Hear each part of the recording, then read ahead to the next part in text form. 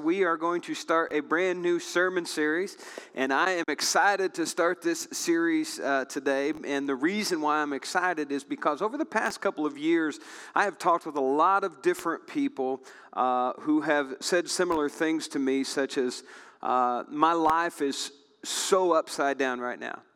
I've had people say things like, I don't know which way is up. I've had people say things like, I feel like my life has gone off the rails. And so over the next few weeks, we're going to take a look at what we can do in different areas of our lives, specifically what we can do when our family's a train wreck. Has anybody ever felt like your family's a train wreck or your schedules are a train wreck? I got to admit, next week Kendall's going to preach on schedules being a train wreck. I thought he was the perfect one to speak on that.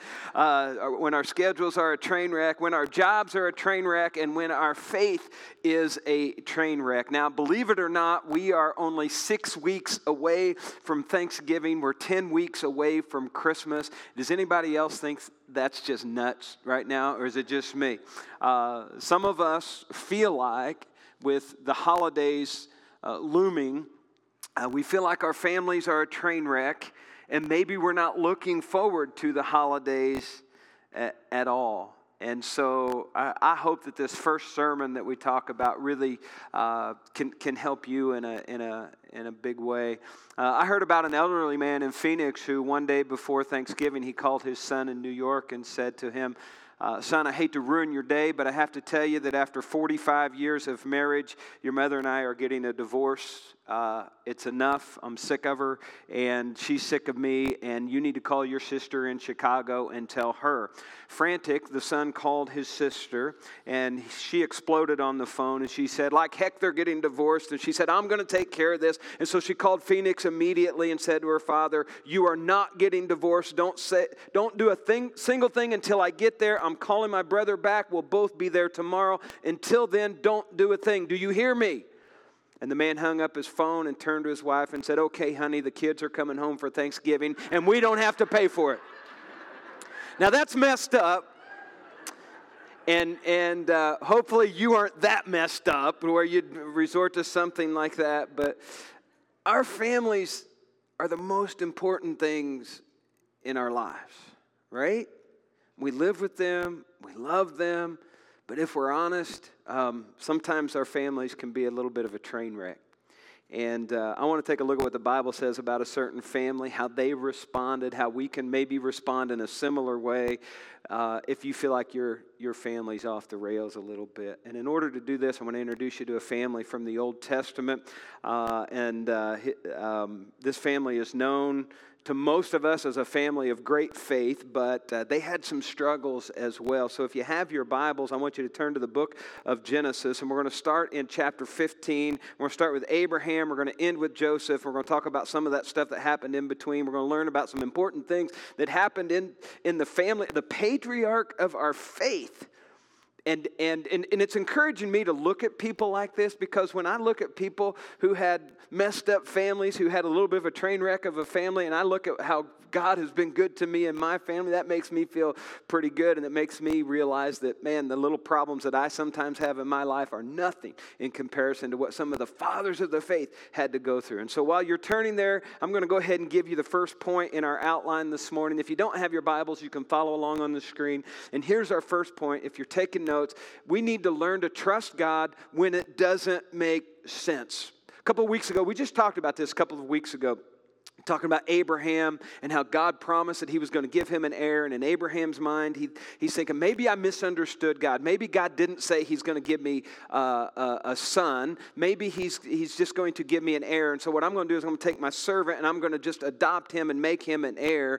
But look at verse 4 of Genesis 15. The Lord said to him, Abraham, no, your servant will not be your heir, for you will have a son of your own who will be your heir. So basically, Abraham starts to run ahead of God when God's not making sense to him, when it seems like God is not delivering on his promise. Abraham jumps ahead of God and says, listen, I'm going to take matters into my own hands. And I'm just going to guess that when your family seems like it's in a train wreck, it's usually when you take matters into your own hand and you're not trusting God with the situation that's going on. And so this is what Abraham is doing. God promises Abraham a son, and this is a truly incredible promise, as we've talked about before. When you consider all of the circumstances, Abraham is concerned because both he and his wife they're getting up there in age, and they're thinking, how in the world can we have a child of our own? There's no possible way. But how many of you have ever discovered in your life that when God doesn't make sense sometimes, that seems to be when God comes through? Has anybody ever experienced that before? When you're sitting back and you're saying, there's just no possible way this could happen, and then out of nowhere, God makes something miraculous happen in a situation that you didn't even see coming. And what may be true in your own life is certainly true in this particular case here, where you can look at examples of God's faithfulness in your past and see how God has come through. But then when you arrive at the situation you're in right now, you forget about the promises and the times that God has come through for you. Has anybody ever done that? Where you've seen God come through time and time and time again, and now here you are up against your own Red Sea, so to speak, and you don't think God's going to come through again. And the question we need to ask ourselves is this, and it's a very simple question.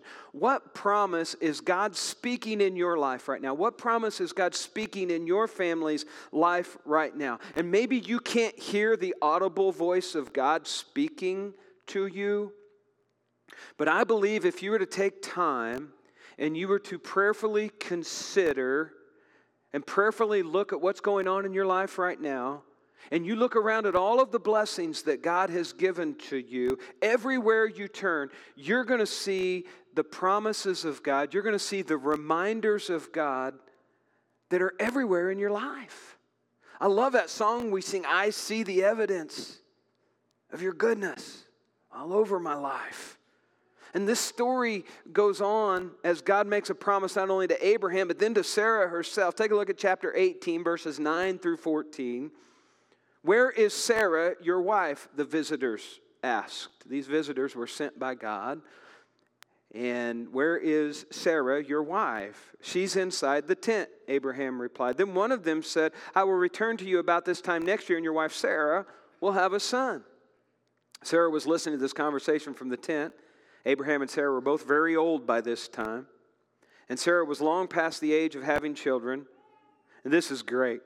So she laughed silently to herself and said, how could a worn-out woman like me enjoy such pleasure, especially when my master, my husband, is also so old? Then the Lord said to Abraham, why did Sarah laugh? Why did she say, can an old woman like me have a baby? Is there anything too hard for the Lord? I will return about this time next year, and Sarah will have a son. Sarah couldn't believe it. God was speaking to her, made a promise, and she's looking at her situation, and she's saying there's no way possible that God can do anything. And she actually laughed that someone had the audacity to say that this could happen. But sure enough, we know that God came through. God gave a child to an old couple. I'm not going to say their age because some of you might be in that ballpark, and I don't want you to think that I think you're there old, but I better shut up right now or I'm going to get myself in a lot of trouble. But Isaac, their son, was soon born, and God delivered on this patriarchal promise made to Abraham. And can you imagine what's going on in their mind? Can you imagine the scenes prior to Isaac's birth? You know, they're probably thinking, man, do we even start preparing for the birth? Should we? Should we worry about it? Or are we just hearing things from God that aren't true? And a valid question, all things considered, in this particular story, Abraham and Sarah's lives were probably pretty much off the rails at this time. Their life was probably a train wreck. They're probably thinking, we left everything that we knew behind. We left everything that we were comfortable with, everybody that we knew, the land that was ours. We pulled up stakes, we moved out, and we went out and we followed God, and now nothing, no promise, no nothing. And so they're probably thinking their lives are completely off the rails, but then God, in the midst of their lives being completely off the rails, does the thing that he does best, and he fulfills his promise. Abraham and Sarah learned to do one of the toughest things we're called to do, and that's trust God, even when it doesn't make any sense. There have been a few times in my life where I've had to do that. I remember at the age of 23 leaving Stacy behind after 3.5 years of dating. And I headed off to Bible college, right? I didn't have the money, not even close to having the money, didn't know where it was going to come from. I was afraid to get up in front of people and speak. Think about that. I was petrified. Absolutely petrified.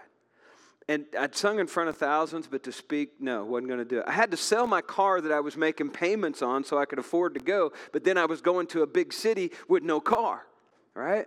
I'd been out of high school for 5 years, and let's just say that when I was in high school, I wasn't exactly preparing myself for college. You do the math, all right? And the move didn't make a whole lot of sense. It didn't make a whole lot of sense to me. It didn't make a whole lot of sense to the people around me, but I knew that it was what God was asking me to do, and so I trusted God, and he came through for me.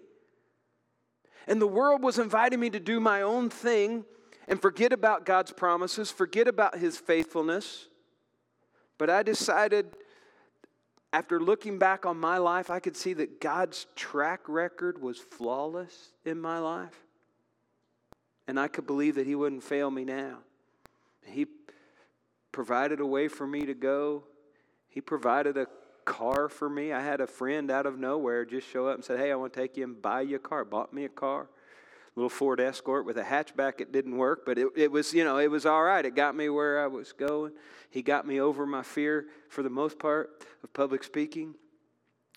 And the reason I say for the most part is whenever I have to stand up and preach in front of other preachers, that gets me a little nervous. But God has come through. And so I ask you, what about you and your family? There might be some areas of your life where God's trying to strengthen you in your faith. Or maybe it's not God. Maybe it's Satan that's working in your life or in your family's life. But God wants to take that situation and use it for good and for his glory if you trust him.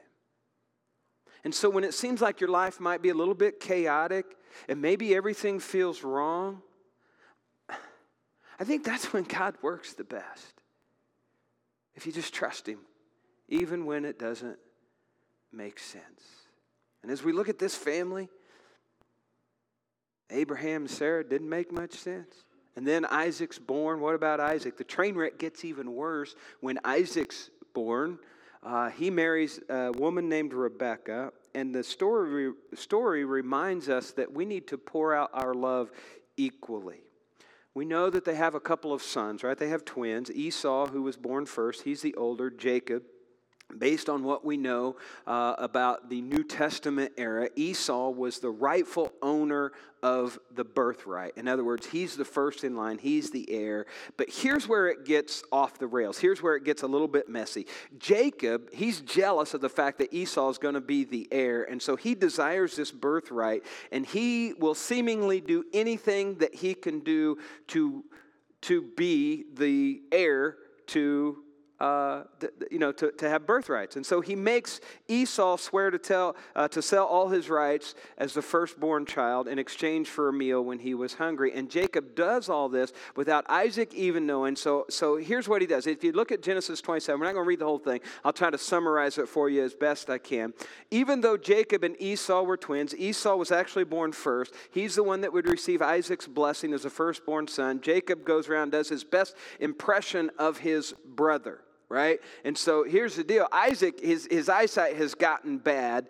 And so Jacob goes around. He does his best impression of his brother. He even fools his dad so that his dad gives him his blessing. And Jacob becomes the rightful heir. And these are extreme measures that Jacob is willing to go. But the key component, here's the kicker, it wasn't bad enough as if Jacob was fooling his dad and lying to his dad and selling his brother out. Rebekah, their mother, she's in on it. Rebekah's in on the lie. She's willing to help Jacob, her son, trick Isaac, her husband. You think your family's messed up. You think about this for a moment. And we look at this and we go, what can we learn about these parents? What can we learn about Isaac and Rebekah as parents? Well, if you look back a couple of chapters, chapter 25, Isaac loved Esau because he enjoyed eating the wild game Esau brought home. But Rebekah loved Jacob. Chapter 25, verse 28. So Isaac had a favorite. It was Esau. Rebekah had a favorite. It was Jacob. Now be honest with me. How many of you in your family, you had a favorite in your family? You know, your parents had a favorite. Be honest. Come on. Yeah, I know. I was my dad's favorite. I know I was the youngest of 5. You look at my 4 older siblings, you would totally understand why. And you know, I jokingly say Mom, Dad kept trying until they got it right. And but in all seriousness, man, you start playing favorite. This is what Isaac and Rebekah were doing with Jacob and Esau. They had favorites, and I'm not here to try to tell you how to raise your kids. But I'm going to give you a glimpse into the lives of some parents that did play favorites and how that turned out. It turned out to be a train wreck. And so what should our response be? I think Jesus, as parents, number one, or maybe you've got a similar situation going on in your family where maybe if a child feels like they're the favorite, or maybe one child is jealous of another because they think their parents have made them the favorite, whatever the case may be. John chapter 15, verse 12 and 13, Jesus said this. This is my commandment. Love each other in the same way I've loved you. There's no greater love than to lay down one's life for one's friend. And so Jesus, in these couple of verses here, models for us how to love others well. No matter what their title might be, no matter what their relationship might be, he says the most effective way to love is to love the same way that he loves us. And that goes for every relationship that we have, even more importantly in our families. And how did Jesus love us? He loved us unconditionally. He loves us all equally. And he loves us sacrificially. Now, maybe you're here today and you come from a family where this wasn't the type of love that you experienced. Maybe this type of love wasn't present. I'm here to let you know from personal experience that this is the type of love that God has for all of us. He loves us unconditionally. He loves us equally. He loves us sacrificially. Now, I'm going to tell you, this type of love requires commitment. It requires time. It requires dedication. It invites us to lay aside our own desires, our own wants, to sacrifice for other people. It teaches us to love our families, our friends, our co-workers, and even strangers because of who they are, not what they do or what they can do for us. And if you're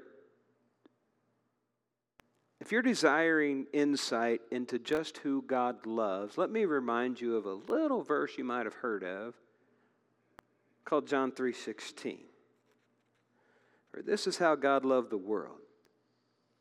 He gave his one and only Son, that everyone who believes in him will not perish, but have everlasting life. And so I think God is asking us to pour our love out equally, especially to those that we're closest to, our families. For God so loved the whole world. And while it might not be possible for us to accomplish that in our lifetime because we can't get around to the whole world, right? None of us are going to be able to do that. I believe that we can love in this way the people that God allows to become a part of our world. The ones with whom we come into contact. We need to love in this way. But there's one more progression that we see here in this family that we got to take a look at, and this is the guy Joseph, right? And so we've got Abraham and Sarah, and then we've got Isaac and Rebekah and Jacob and Esau and all that. And now we're down to Joseph. This is in the same lineage. Joseph is an illustration of our final point, and that's this: we need to forgive one another. Plain and simple. Joseph is one of the 12 sons of Jacob, and at one point in the story, he has a series of dreams, and they're interpreted, and essentially these dreams are elevating Joseph over all of his brothers, and as you can imagine, they're not a huge fan of this, and so they become jealous. And Joseph, I can just kind of picture that Joseph is the kind of guy that's maybe even taunting them a little bit, you know. It's like, hey, guys, look at my coat. Look at the pretty colors on my coat, you know. I don't know if he was hill-jack like that, but, you know, he's probably taunting it, and he's saying, look, Caleb thinks he was a bit of a hill-jack. Okay, Caleb would say that. And so Jacob is taunting it a little bit. I'm Dad's favorite, blah, blah, blah, blah, blah. God gave me these special abilities. Dad gave me this pretty coat. And so the brothers are kind of sick of it. And this family once again becomes a train wreck, because here's what the Word of God says. So when Joseph arrived, his brothers ripped off the beautiful robe he was wearing. Then they grabbed him and threw him into the cistern. Now the cistern was empty. There was no water in it. Then, just as they were sitting down to eat, they looked up and saw a caravan of camels in the distance coming toward them. It was a group of Ishmaelite traders taking a load of gum, balm, and aromatic resin from Gilead down to Egypt. Judah said to his brothers, "What will we gain by killing our brother? We'd have to cover up the crime. Instead of hurting him, let's sell him to those Ishmaelite traders. After all, he is our brother, our own flesh and blood." And his brothers agreed. So when the Ishmaelites, who were Midianite traders, came by, Joseph's brothers pulled him out of the cistern, sold him to them for 20 pieces of silver, and the traders took him to Egypt. Again, you think your family's messed up. These brothers sold their little brother.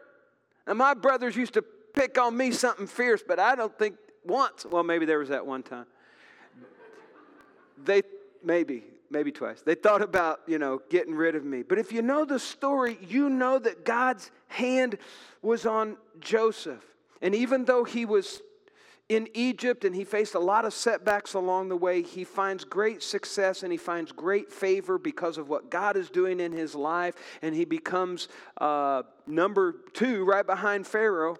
Right? He's leading Egypt right next to Pharaoh. He's elevated to second in command, and it puts him in charge of distributing food when the famine hits. And his power and his authority and his responsibility becomes enormous compared to where he came from. You think about this youngest brother that was thrown in a cistern and then sold into slavery is now such a powerful person. Only God can do that. But then after all these years of being separated from his family, and now because of a terrible situation in the land, the famine, he once again is reunited with his family. And the big question is, how will he respond? I don't know how I would respond.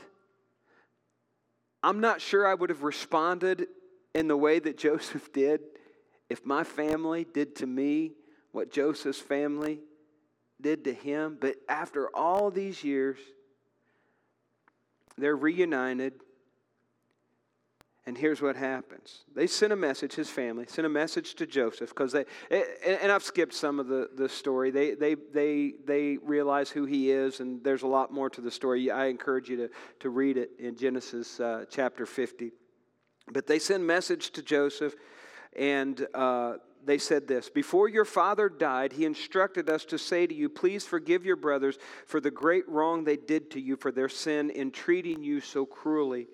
So we, the servants of the God of your father, beg you to forgive our sin." And when Joseph received the message, he broke down and wept. They understood that Joseph's power in Egypt was huge, and so they begged for forgiveness. They beg for mercy. And that's a hard thing. It's a hard thing to ask for, And it's a hard thing to give. Would you agree with me? Whether we're talking about our family members or whether we're talking about complete strangers, to forgive someone for the wrong that they have committed in your life and in the lives of those that you love, that's difficult. But I hope you would agree with me that Christians of all people should lead the way in this area. That we should forgive because Christ has forgiven us. Some of you might remember this story. It was June 17th, 2015. There was a guy by the name of Dylan Roof, R-O-O-F. I wanted to clarify the spelling so you didn't think it was relation to Donna. Dylan Roof entered a Bible study group at the Emmanuel AME Church in Charleston, South Carolina. Even though Dylan was white, he received a warm welcome from the all-black congregation. And when the group closed their eyes in prayer, Roof pulled out a gun and murdered 9 people and injured several others. At his bail hearing a few days later, some of the surviving relatives expressed their efforts to work through their anger and through their pain, and they showed up at his bail hearing and offered genuine forgiveness and offered to pray with him, this white supremacist. That's amazing. I don't know if I could do that. Renee Napier lost her 20-year-old daughter, Megan, to a drunk driver. Eric Smallridge was his name.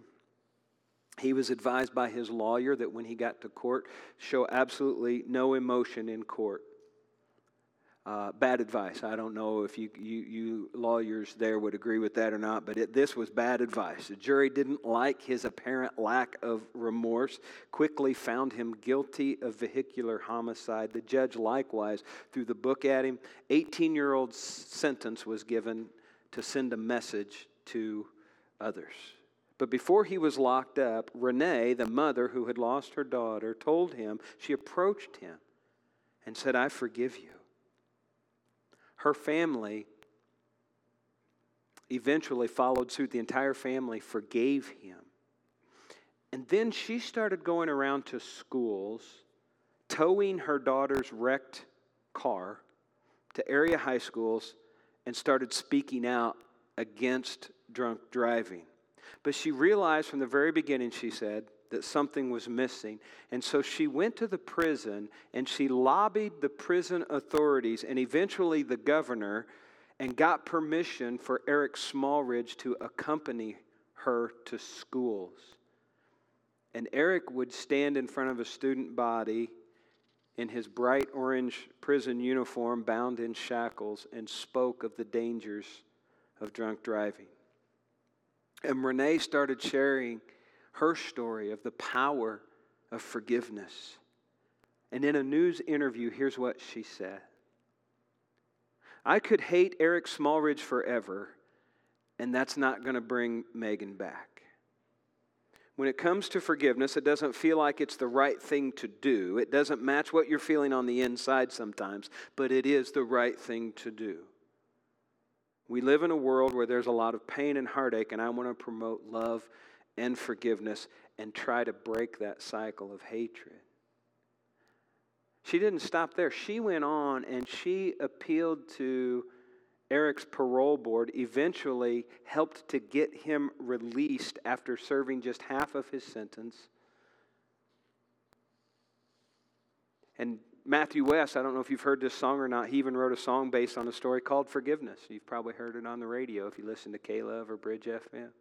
And in that song, he borrowed a line from Pastor Lewis Smedes, who said, "To forgive is to set a prisoner free and discover that the prisoner was you."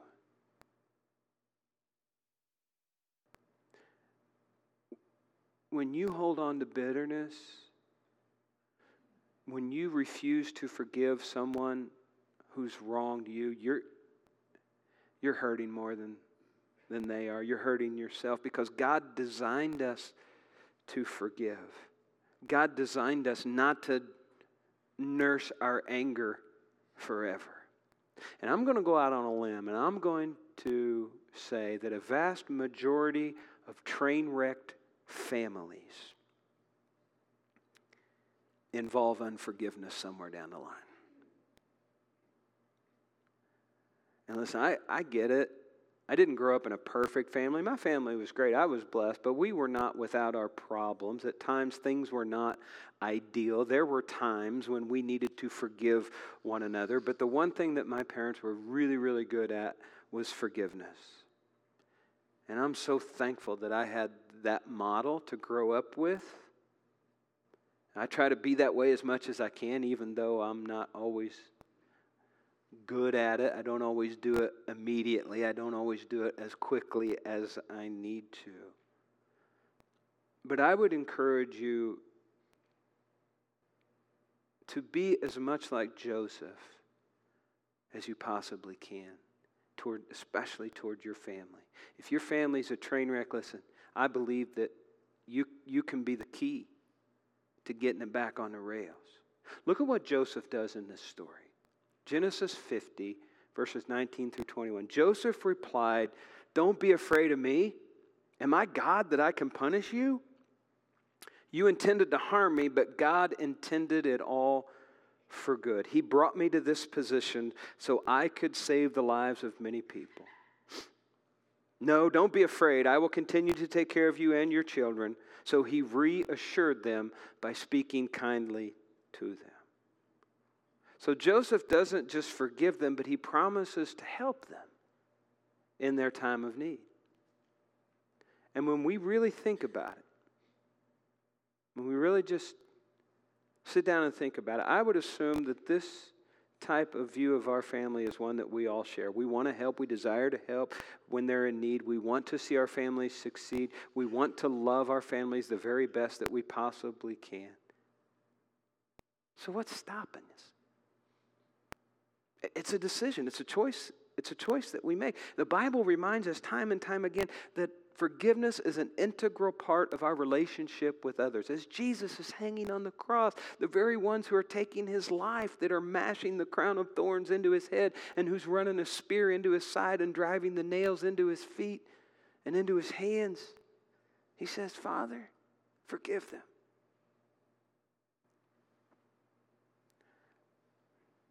I hope you've seen today that our families, whether we like it or not, can sometimes be a train wreck. Sometimes they can get under our skin a little bit. Sometimes there is chaos. Sometimes there's storms. Sometimes there's a lot of frustration. But I think the Bible has given us very clear keys to respond well in these situations and in these seasons, and that is to trust God, love each other equally, learn to forgive. And I think the ball's in our court in each of these situations. We're going to choose to love our kids equally. We're going to collectively, as a family unit, trust God even when it doesn't make sense. Are we willing to forgive those who have hurt us? These are key moments. It's up to you. If your family seems off the rails, this is how we can get them back on track. It's by trusting Him today. And maybe there are some of you that need to trust Him individually. Maybe it's just a personal thing that you're dealing with. Maybe it's not even family related yet. It's just you. Maybe you've not trusted Him with your life, with your salvation. You've never confessed Jesus as the Christ. You've never repented of your sins or been baptized into Him. We encourage you to do that today. Our worship team's going to come. We're going to offer a song of decision. And as we sing, I'm going to ask you to stand with me. As we sing, whatever it is that you need today, we want to meet you here. And we want to pray with you. And we want to help meet that need as a family, because we're a spiritual family. And all of the same principles that I was applying to our biological family, they apply in our spiritual family as well. Let's pray together. Lord Jesus, we are thankful for your forgiveness. We're thankful for your love. We're thankful that even though you knew the poor choices that we would make, the sins that we would commit, yet you still chose to leave heaven and come and die for us. You've forgiven us of so much, Lord. Would you just help us, Lord, to trust you, even when it doesn't make sense, to love one another equally. Lord, to forgive where we need to forgive. We pray all of this in the name of your Son, Jesus.